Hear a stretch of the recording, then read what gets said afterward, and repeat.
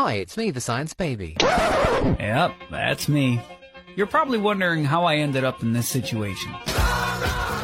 Well, it all started when my mum met my dad and they had me. And then one day, when mum was bored, she made a silly little video on TikTok of me being the science baby. Turns out the internet kinda likes science facts delivered by a cute baby, so we kept it up. And now, mum thinks she's some kind of influencer, the idiot. She'd seen cute pictures of babies wearing pumpkin pants on the internet, so while I was enjoying my afternoon nap, she got herself a pumpkin. Chopped off its top?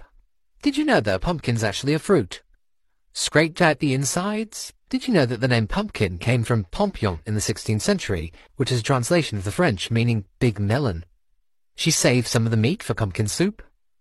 Did you know that every part of the pumpkin, including the stem and leaves, is edible? She carved out some leg holes. Did you know that gourds, like pumpkins, are one of the oldest cultivated crops, dating back 15,000 years?